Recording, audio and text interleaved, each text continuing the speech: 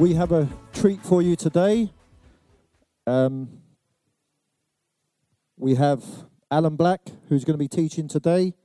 Alan Black works for the London City Mission. He is a Director of Studies and Deputy Chief Executive. If that's right. So, Alan, welcome to Ecclesia. Thank you. You taught here about 4 years ago. Something like Pastor that. Rob said. Yeah. On Philippians as well. On Philippians as well. Wow. Different passage. Yeah. Wow. So, just gonna do a quick interview with you. Just want to ask you to share a quick Uber version of your testimony. And I had to ask my wife what Uber meant, and I'm like, I know. I'm a bit of an old fuddy-duddy. So, yeah, if you can... Okay. 15 years old. I'm in a Methodist church. We've got a new minister from the West Indies whose sermons are engaging. Talked a lot about hypocrisy, and I used to think, yeah, absolutely right, I'm a hypocrite. I shouldn't be here. Let's go. But he cornered me one day, said, it's about time you came for confirmation classes. And I didn't have the courage to say I wasn't interested, so I went along. And I was the only one there, and I didn't have the courage to ask any questions, but I began thinking, is there a God? But I was equally thinking, can you know God? And I just started reading the Bible. That's basically my story, from Genesis chapter 1. And I began to discover Adam knew God, Abraham knew God, Isaac knew God, Jacob knew God. I began to realize that I was in trouble with God. The old thing, if I died, I wouldn't go to heaven. But that was a reality for me. Yeah. And teenage boys, usual problems. It was a few months before I was able to come to repentance, but just overwhelmed with God's forgiveness and presence. So that's very brief. Okay. I can give you more if you want, but that's the gist of it. Yeah. I was enormously blessed actually, because he started inviting young people to his house to read the Bible, and we started off with literally a handful, reading about 4 chapters a night. He wouldn't lead. He was just there to facilitate. If people asked questions, he would tell a story generally. But that grew from 5. We had a football hooligan came, and we had a girl who was daughter of another minister who was red hot for Jesus, witnessed to everybody in her school. And within a year, we had 40 people there. Wow. And, it really got me into the Word of God. Yeah. Okay, so what are you currently up to now within the mission and life and ministry and all that good stuff? Well, I work with Rob and Ephraim and Phil, who was here last week. So in the training department, may I say, we recruited Rob and Ephraim, I think about 5 or 6 years ago. I've been at London City Mission 14 years, and for me, it's the best thing we've ever done. They've been absolutely fantastic to us, a real blessing. But not just in their gifts and their knowledge, but in their character and in their love and encouragement. And they've been amazing. So, it's a wonderful thing. And I'm deputy CEO, which means when the CEO is away, I'm acting CEO. Yeah, so that's where we are. Wonderful. Yeah. So, how can we pray for you, my brother? Okay. Let me engage with today's passage. Okay. So, I've been teaching recently, and very struck by how Paul talks about the fruit of the Spirit. And when I think about the fruit of the Spirit, I think in terms of I want to feel loved. I want joy in my heart. I want people to be at peace with me and not aggravate me. And so on and so forth. But it's not about that at all. It's about bringing love into your family and into your workplace and into your community, and bringing joy and bringing peace and being patient with people. So that's I'd really love you to pray for the fruit of the Spirit to be more evident in me. I know you're supposed to see it, but a big one for me, I've just been reading, so I may bore you today, but just been reading about the early church and the three great works were written on one virtue, and they were all the same virtue, and it was patience. They believed in a God who was patient, Jesus' patience, and the church showed patience. That was what stood it out from the rest of the world. And I'm reading this thinking, I'm incredibly impatient. Hate traffic jams. Hate computers that don't do what I want them to do. So, that's an area you can pray for me. Okay. Yeah. Let's just quickly pray before Alan starts to teach. Lord, we just thank you for Alan, Father God. Thank you for London City Mission that's been running for around 180 years, Lord, bringing the gospel to London. Thank you, Lord, that there are people that are part of that, like Alan, Father God. Thank you, Lord, for his willingness to come and share his knowledge and Bible truths with us today, Lord. And we pray that it would bless us, Father. It would touch us, Father God. It would teach us and give us understanding, that we would go on to exuberate wisdom, Lord. And Lord, I just pray for Alan, Lord, and I worked with a boss that was very impatient as a Christian as well, Lord, and everything had to be done in a minute. And Lord, I just pray for Alan, Father God. Pray that you would give him that patience, Father God, that you would pour that upon him, Lord, that when he's stuck in traffic jams, you won't get upset, Lord. when he's at his computer, Lord, and trying to get it to do what it won't do, Lord, that you give him that patience, Father God, and all the other areas, Lord. And I just pray that you would just speak for him today to us, Lord, and that our ears and our hearts would be open to what you have to say to us today, Lord. Ultimately, you will be speaking through him, Father God. So let us take that, meditate upon it, Lord. Let it not just fly over our heads and we forget it as soon as we walk out of here, Lord, but help it to be part of our weekly prayer, Lord, for ourselves and how it will grow us, Father God. So, Lord, I pray those things in Jesus' name. So if you'd like to give Alan a round of applause as he gets ready to start, that'd be great. Great, thank you. Okay, our Bible passage today is Philippians 4, verses 1 to 9. So let me read that. Philippians 4, verses 1 to 9. And my version might be slightly different. It's Ye Old NIV 1984. So I think mine starts, therefore my brothers, but I think many versions now start, therefore my brothers and sisters, you whom I love and long for, my joy and crown, that is how you should stand firm in the Lord, dear friends.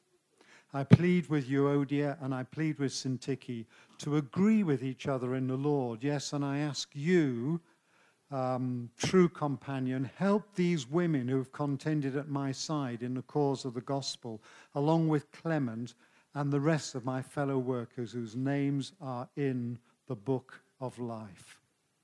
Rejoice in the Lord always. I will say it again, rejoice. Let your gentleness be evident to all. The Lord is near. Do not be anxious about anything, but in everything by prayer and petition with thanksgiving, present your request to God, and the peace of God, which transcends all understanding, will guard your hearts and your minds in Christ Jesus. Finally, brothers, sisters, whatever is true, whatever is noble, whatever is right, whatever is pure, whatever is lovely, whatever is admirable, if anything is excellent or praiseworthy, think about such things. Whatever you have learned or received or heard from me or seen in me, put it into practice, and the God of peace will be with you. Okay, so we're ready with the PowerPoint. Your overall heading is authentic joy. Okay, so what I've gone for today is authentic peace. But next slide, what I feel is I'm in a bit of a minefield. Because I saw Ephraim this week, and Ephraim's keeping his ear to the ground, and he's very deeply concerned about two sisters who are not relating to each other properly. And he's so concerned about them, he's named them to me. So here's what he says.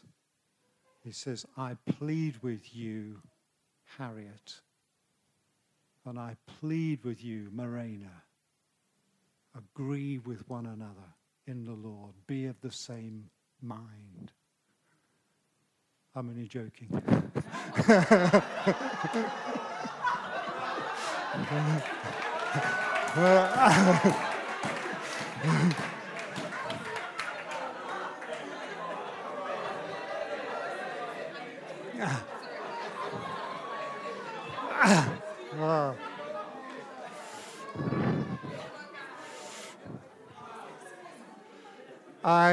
I did see Pastor Ephraim this week. I did. And he's doing well, but he didn't say that. But I wanted you to feel the shock of this passage. It's not unusual for there to be two sisters or two brothers in a church who are not seeing eye to eye and maybe who have stopped talking to each other. But to name them in public, why would you ever do that? You would hope the elders would speak to them individually and talk about their problem, then try to bring them together. But you would do this behind the scenes, not up front. And it's not as if this is Paul's regular problem. I mean, sometimes he deals with some really serious problems. Writing to the Corinthians, there is a man sleeping with his stepmother. He knows who he is. They know who he is, but he doesn't name him. There are people in conflict who are taking each other to court, but he doesn't name them. But here, he names these two sisters, Euodia and Syntyche. Why? It has got to be that these are, if I can put it like this, they're not periphery members of the church. It's not, sometimes people have translated that as Euodius and Syntyche. It's not as though here are two sisters with short tempers and sharp tongues. There is something really, really serious here, presumably between two sisters who are key members, maybe leaders of the church. And the whole health of the church depends on them resolving their dispute. So I just want to feel this is a really, really shocking passage. Now, what this passage is about, as far as I can see, is, I think we've got another PowerPoint. Where are we up to? Yeah, next one.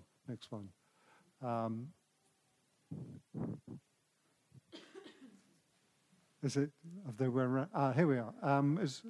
Okay. I thought there was one before that. Okay, that's the verse I've been talking about. Next, what's the next one? Yeah, here we are. Okay, authentic peace. Christ's way of peace for an embattled church.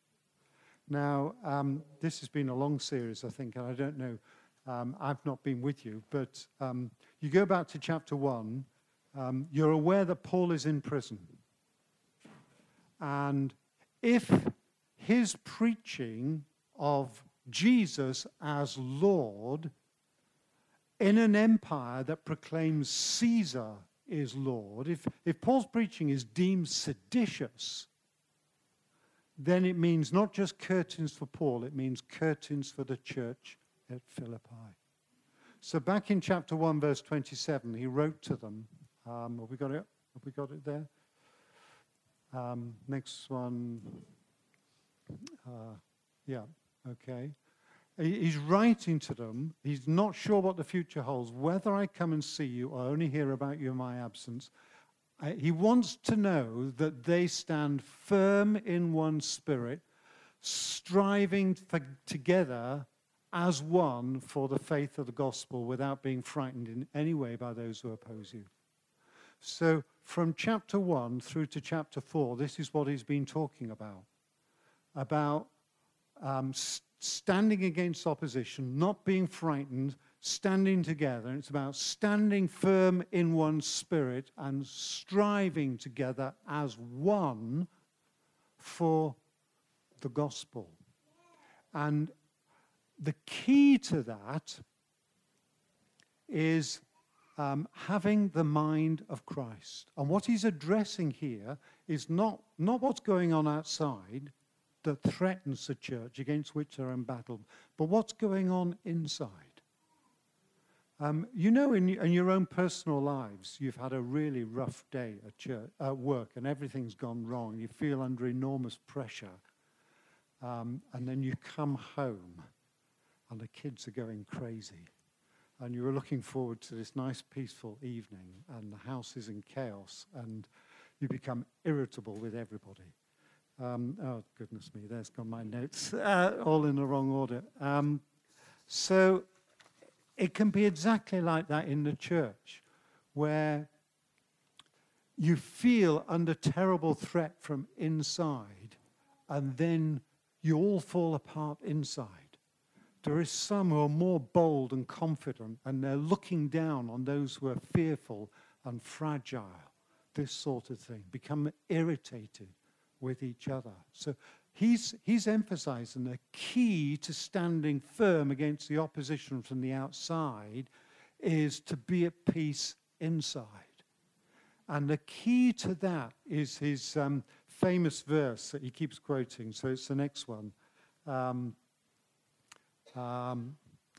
Have the same attitude in your relationships with one another. Have the same mindset, attitude as Christ Jesus, who being in very nature God, did not consider equality with God something to be used for his own advantage, but made himself nothing, taking the very nature of a servant. He humbled himself by becoming obedient to death, even death on a cross. That lies at the heart of this letter. And he's illustrated it. He gave the example of Timothy. So that's our next thing. But Timothy, he says, I have no one else like him. Have you got Timothy? There we go, next one. I have no one else like him who will show genuine concern for your welfare, for everyone looks for their own interests, not those of Jesus Christ. No one else like him. This is vitally important, but Paul is saying it's a very rare jewel. Or you've got Epaphroditus, another example. He gives an example of Epaphroditus, who, next slide, thank you, who was ready to lay down his life in serving Paul on behalf of the Philippians. And then next slide, he talks about Paul himself, who was willing to give up all his racial, ethnic, academic, social achievements, prestige, privileges, was ready to lose everything for the sake of Christ. This is what Paul has been talking about all the way through. And now he's coming to our next slide. Thank you. He's coming to his summary verse, chapter 4, verse 1. Therefore, my brothers and sisters, whom I love and long for, my joy and crown, this is how you are to stand firm. So everything he's been saying about the example of Jesus, example of Timothy, example of Epaphroditus, Paul's own example, this is how you stand firm. Not grasping greatness, but humbling yourself to be the servant of others. And now he's applying it to Euodia and Syntyche. Be of the same mind. It's the same word again. He's saying to them, Euodia, Syntyche, stop talking about your rights. Stop standing on your pride and dignity. Stop saying, I'll apologize when she apologizes. Take the form of a servant. Humble yourselves. Seek to be reconciled. Be willing to be wronged if need be. Serve each other in love. Have the same attitude. Okay? So that's our introduction, just to get going. I've got three, next slide, where I've got, what we're going to work through is there's three paragraphs. Yeah, it's just thank you. Next one. Sorry, I've got too many slides, haven't I? We've got three paragraphs here, verses 2 to 3. Authentic peace is about maintaining peace within the ranks. It's about being garrisoned or guarded by the peace of God, and it's being indwelt by the God of peace. So next slide, thank you. And I've got three paragraphs, three pictures. So first picture for you is a shield wall. So this is how Roman soldiers fought. I don't know if you can see the details there, but in those days, you weren't allowed to be left-handed. Everybody was right-handed.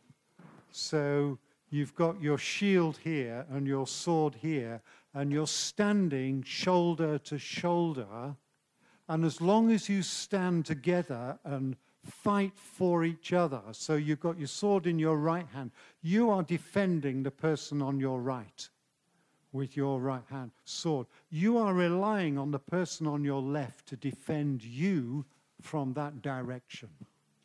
And if you stand together, you can withhold a force of many, many greater numbers of soldiers who don't have a shield wall. But if two of you decide you are not going to fight for each other, if the shield wall is broken, then you all die. That's the reality. And Paul is actually using military languages when he talks about Euodia and Syntyche, who, my fellow workers, who've contended at my side in the cause of the gospel. That's the sort of picture you need to have in mind for this. So this is not just a squabble between two sisters. The whole safety of the church depends upon this. Now, next slide. The early church took this very, very seriously. Next one, thank you. There. Do you remember this verse? Sermon on the Mount. If you are offering your gift at the altar and there remember that your brother or sister has something against you, leave your gift there in front of the altar. First go and be reconciled to them. Then come and offer your gift. Now, the early church took that very, very seriously. Notice what it says. It doesn't say, if you've got something against your sister. It says, if he or she has got something against you, you go. Okay, so the church, for example, the church in Syria, 2nd and 3rd centuries, they began their services. Are any of you in conflict with each other? That's how they began. And the deacons who kept their ears close to the ground would say to people, go and talk to the pastor now. go and see him. And if the matter was not too big, he would deal with it there and then. If it was a serious problem, then he would arrange a series of meetings with them until eventually this could be resolved. And until it was resolved, they could not share the Lord's Supper together. And in those days, the Lord's Supper was every week, and it was a proper meal, not just token bits of food and wine. And for some of them, that was the best meal they got all week. So to be excluded from that was major. But they believed that if there was not peace within their ranks, then their worship to the Lord would not be acceptable. So it's a major, major theme in the church. So Paul is pleading with them to be reconciled with each other. Some years ago, I preached in a town in northern Madagascar. And at the end of the service, the preacher had to stand at one place, and the first person coming out would shake hands with him and stand next to them. And then the next person would do that, and the next person, and the next person. They'd form a circle. So at the end, everybody had shaken hands with everybody. They were trying to remind them, you are brothers and sisters in Christ. You are one family. The early church did something like that, but for them it was the kiss of peace. I think that may be our next slide, or I may have gone way beyond that. Yeah, here we are. Greet one another with a holy kiss. That's in Romans. He's writing to a divided church where Jew and Gentile, rich and poor, are finding it hard to get on with each other and are looking down on each other. And he's urging them to receive one another as Christ has welcomed you. And towards the end, he says, greet one another with a holy kiss. And they would practice that. It became instinctive whenever they met a Christian. It was a holy kiss, I should say. they had rules about not doing it twice if it was pleasurable. But it was greeting. It was greeting one another the way a brother and sister would greet each other. To other people, it was really repulsive. People of different class, different ethnicity, greeting each other like that. But that's what the church would do. They were a people at peace. So Paul is urging them, maintain peace within the ranks. Verse 3, yes, and I ask you, and there's various translations for this, loyal yokefellow, true companion, help these women who contend at my side in the cause of the gospel, along with Clement and the rest of my fellow workers. Paul seems to be identifying one person, recognizing these two women may need help. And that is often the case if you're a loggerhead. You need somebody to mediate between you, bring you together. We don't know who this person was. It may be simply he's a co-worker. Some people think Luke. Or it may be the Greek word sysisos is actually his name. And he's identifying the purpose. I want you, sysisos, to be in action what you are in name. My loyal yoke fellow. And I've put that picture up because it's not a very complimentary picture in some ways. But what is somebody coming in to help doing? He's coming in to bear their burdens. He's not like United Nations peacekeeping force with power and authority. He's coming in as a servant to bear their burdens for them. Next slide, thank you. There's this verse in Galatians which has really struck me recently. If someone's caught in a sin, you who live by the Spirit should restore that person gently, but watch yourselves, or you also may be tempted. carry each other's burdens. In this way you will fulfill the law of Christ. I want you to think, how did Jesus carry our burdens? He took our sin upon himself. Are you prepared to take your brother's, sister's sin upon yourself in order to help them to be restored? That is a very big ask. People talk about guilt by association. But that is what he's pleading with them to do. So that is our first paragraph. Church is not a place where there are never disagreements and misunderstandings. Be realistic. Church isn't like that. But church ought to be a place where there is real peace making and reconciliation that takes place. That's got to be our reality. Second paragraph. I don't know where my sheet of paper is now. Here we are. Okay. Let me read those verses again. Verses 4 to 7. Rejoice in the Lord always. I will say it again. Rejoice. Let your gentleness be evident to all. The Lord is near. Do not be anxious about anything, but in everything, by prayer and petition, with thanksgiving, present your request to God. And the peace of God, which transcends all understanding, will guard your hearts and your minds in Christ Jesus. Okay? Next slide, thank you. Well, we could spend a whole sermon or a whole series of sermons on those verses, so I'm going to have to be quick. But I tell you what, I just want to focus on how it ends, where it says, and the peace of God, which transcends all understanding, will guard or garrison your hearts and minds in Christ Jesus. And it reminds me of, I don't know if do you know the story of Elisha at Dothan? Elisha's a prophet, and he's got the gift of prophecy.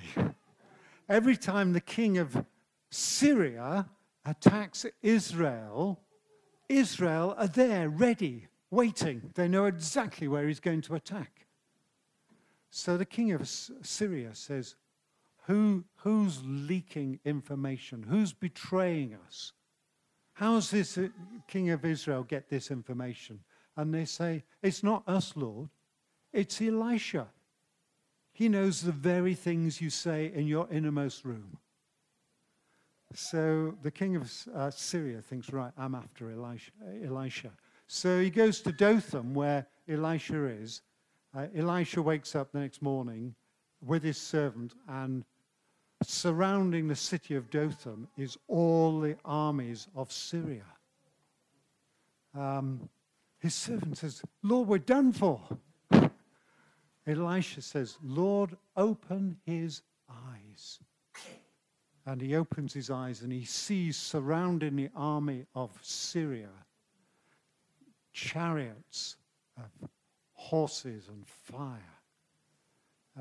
And, it's a story of how God delivered them. That's the sort of picture here. They are threatened by, really serious threats from outside, from the Roman authorities, but they are garrisoned by the peace of God, by armies of angels.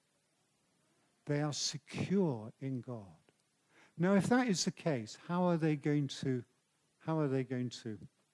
respond? Let me give you 3 quick points, very quick points. So all begin with P. 1, praise. Rejoice in the Lord always. Again, I say rejoice. Okay? Be united in your praise together. Praise the Lord who garrisons you. But it also must mean praise Christ and his way of peace. So you rejoice in this Lord, walk his way as well. Philippi's favorite son was a guy called Alexander, who at the age of 33 he was the son of Philip, after whom Philippi is mentioned. So he's a favorite son. At the age of 33, he'd conquered most of the known world, all of Greece, all of Persia, down to India, Egypt. It's an astonishing record of conquest, for which he got the name Great. Alexander the Great. At the age of 33, Jesus was strung on a cross of wood because he humbled himself and took the form of a servant and was obedient even to death. Because of that, God gave him the name which is above every name, that every knee should bow and every tongue confess that Jesus is Lord. Okay? Philippi was a Roman colony populated by veteran soldiers who would sing songs of their heroes. Philippians chapter 2, verses 6 to 9, or 6 to 11, is the hero song, or the anti-hero song, that the church in Philippi were to sing. The Lord who humbled himself, took the form of a servant, became a man, was obedient even to death on a cross. That is the way of peace. They are to rejoice that this is God's way of peace. So praise, I think we're a couple of slides behind, which brings us to, if that is the way of peace, my second P is patience. It doesn't have the word here. It says, let your gentleness be evident to all. But it's the same word that's used in Titus 3, verse 2, which talks about don't slander anybody, be peaceable, considerate, gentle towards all. So Philippi, like Crete, was a very macho environment, populated with veteran soldiers. And he is urging them to be of a different sort of soldier. Don't slander anyone, be peaceable, be considerate, gentle towards all. So I've just, because it begins with P, but it's that word patience, and it's the word I struggle with, being patient with all. Okay? The Lord is near. That can mean near in terms of geography. He is present with us by his Spirit. But if you could see him, would you behave that way towards your sister? Would you dare? Would you dream of it? Or it could mean he is near in terms of time, ready to break in upon our world for that day when everything will be exposed, or what was whispered in private will be proclaimed from the housetop. The Lord is near. So be patient with everybody. And then our third prayer is pray.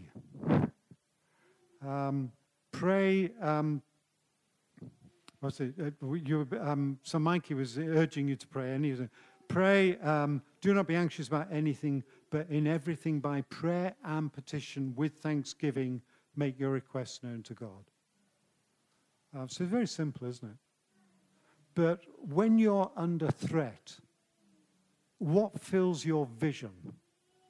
The Lord or the threat? It's very easily the threat. And then we become anxious. And prayer, instead of being our first resort, can become our last resort. And it can be exactly the same in the church. So there's a threat to the church. Maybe this is what happened in Philippi. Maybe Euodia said, this needs strong leadership, clear direction, and I'm the one who's going to give it. And then Syntyche said, look at Euodia. Always worried that about her. Full of herself, isn't she? It's just selfish ambition. But that could be very real. So I know a situation where, which you know, it's all past now, but it was a church plant, and they had external funding that was going to be removed in 2 years' time. And the pastor, who was supported by this external funding, knew that in his present state, the church could not step in. So he began to change the direction of his ministry and the flavor of the church, because he wanted to attract young professionals who were already believers, who could then supplement the finances of the church. But there was an elder worried that if they went down that direction, they would cease to relate to the people, the indigenous people the church had been planted to reach. And so he began to view the pastor with great suspicion and began to oppose him in everything he did. How easy for that to happen when we focus on the problem, not the Lord. So pray. Pray about everything. Euodia and Syntyche, pray for each other. It's a very big step towards reconciliation. Pray for each other. Pray about the things that you are uncomfortable about praying about. So when I've been in the situation of Syntyche and Euodia, I resist praying, because I've got the very strong suspicion. I can talk to other people about it. I'm sure they'll take my side, especially the way I put it across. But talk to the Lord, who actually knows the whole situation and knows my heart, and I'm anxious he's going to be saying to me, do you have a right to be angry? Do you have a right to be angry? So I don't, So pray about everything. Pray about the uncomfortable things. Pray with supplication. That is urgency, desperation, like Jesus praying in the Garden of Gethsemane. Take this cup from me, pleading again and again. Hebrews talks about him praying with loud cries and many tears. It's deep, go to an African prayer meeting. That's that sort of prayer. And specific requests, petitions. Do you know what you really want to ask for? Is this going to be pleasing to God? So pray, and the peace of God, which passes all understanding, will garrison your hearts and minds in Christ Jesus. It's this scene again. I want to move on now from the peace of God, which is a gift he gives us, that garrisons us, that guards us, to the image of the God of peace dwelling in us. That's our third paragraph. The peace of God was a great hope of the Old Testament. And so can we go on to, there we go. I don't know if you remember this. Isaiah chapter 11. I can't remember the whole thing. But it's the reign of the Messiah. And the wolf will lie down with the lamb, and the cow and the bear. And a little child will lead them. And an infant will play over the hole of a viper. And there'll be nothing to harm or destroy, because the earth will be filled with the knowledge of the glory of God as the waters cover the sea. That's a great hope. That's what we were singing about earlier, of heaven coming down on earth. And that was exhibited, next slide, to some extent in the church. They were already a taste of heaven on earth. So next slide again. So think of it like this. Here there is no Gentile or Jew, circumcised or uncircumcised, barbarian, Scythian, slave or free, but Christ is all and is in all. Okay? Now, this is not too unusual for us, hopefully. Although some of you remember a time not so long ago when it wasn't like this for us. But then it was radical. The closest equivalent of churches you got in those days, or in the secular world, was what they called associations, where you would go groups of men, only men, who would meet together occasionally for a meal and sing songs together and have a great time. But they were all men of a certain social class, or all men of a certain trade. The church had women and children and old people, and they were mocked for that. And there was Jew and Gentile, and Scythian, barbarian, uncircumcised, circumcised, and so on and so forth, slave and free. People who would just never associate together as a community, but there they were. And what they were doing, they're exhibiting the peace of God, or the God of peace, dwelling among them. Next slide. This is one of the early church leaders, Justin Martyr. Martyr's not really his surname, it's what happened to him, but he became known. We who hated and killed one another and would not associate with men of different tribes because of their different customs, now, after the manifestation of Christ, live together and pray for our enemies and try to persuade those who unjustly hate us. So that's what he's talking about, the peace of God dwelling among them. Now listen to what he says in this paragraph. Finally, brothers, whatever is true, whatever is noble, whatever is right, whatever is pure, whatever is lovely, whatever is admirable, if anything is excellent or praiseworthy, think about such things. Now, most of the time when I've heard that verse addressed, it's in terms of your cultural engagement. What you watch on YouTube. What music you listen to. What books you read. Make sure that it's noble, right, true, pure, lovely, excellent, praiseworthy. And I think that's a very valid application of that. But think of it in this context, Euodia and Syntyche, a war for each other. Euodia, how do you think of Syntyche? Are you thinking about her ego, her selfish ambition, all the things that annoy you? Or are you looking at her through the eyes of Christ, this woman who is your fellow worker and your sister whose name is written in the book of life? And are you seeing all the good qualities God has given her? Everything that is praiseworthy, pure, lovely, admirable. It's very hard to do that, you know.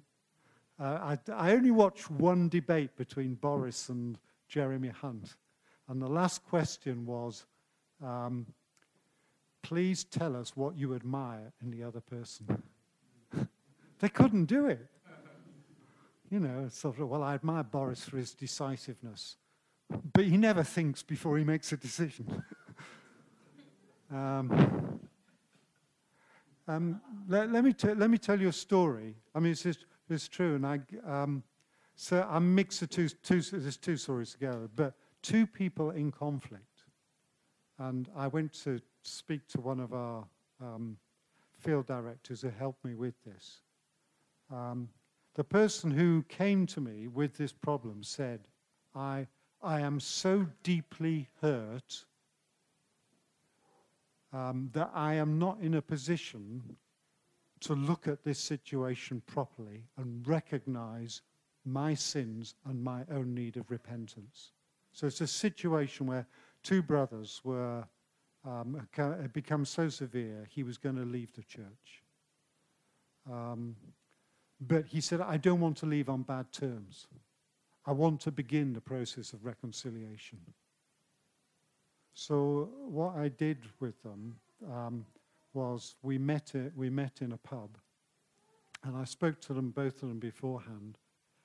And I said to them, I want you, when I got them together, I said, look, you began together as brothers, like this passage, contending side by side for the gospel. You valued each other, you supported each other.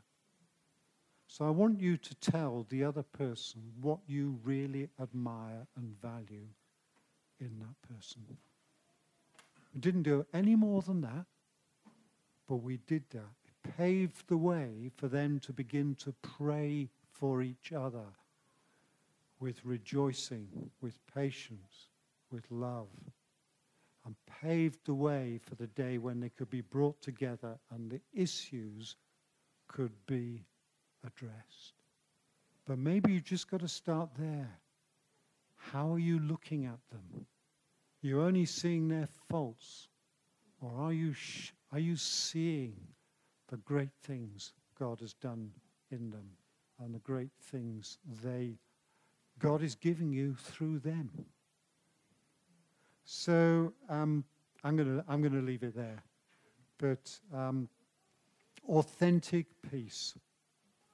Philippi, as I said, a Roman colony, populated by veteran soldiers who'd spent their lives imposing the peace of Rome on an empire from Britain in the northeast to northwest to Egypt in the southeast, a huge territory. And Rome boasted that it brought peace to the world. But what sort of peace? Peace with a sword, peace with enslavement, peace with crucifixion, peace that gave peace to the elite of 2 or 3% and made everybody else subject to them. The church is exhibiting a different sort of peace. But it can only do that if it is making peace within. So, brothers, sisters, be at peace with each other, and the God of peace be with you.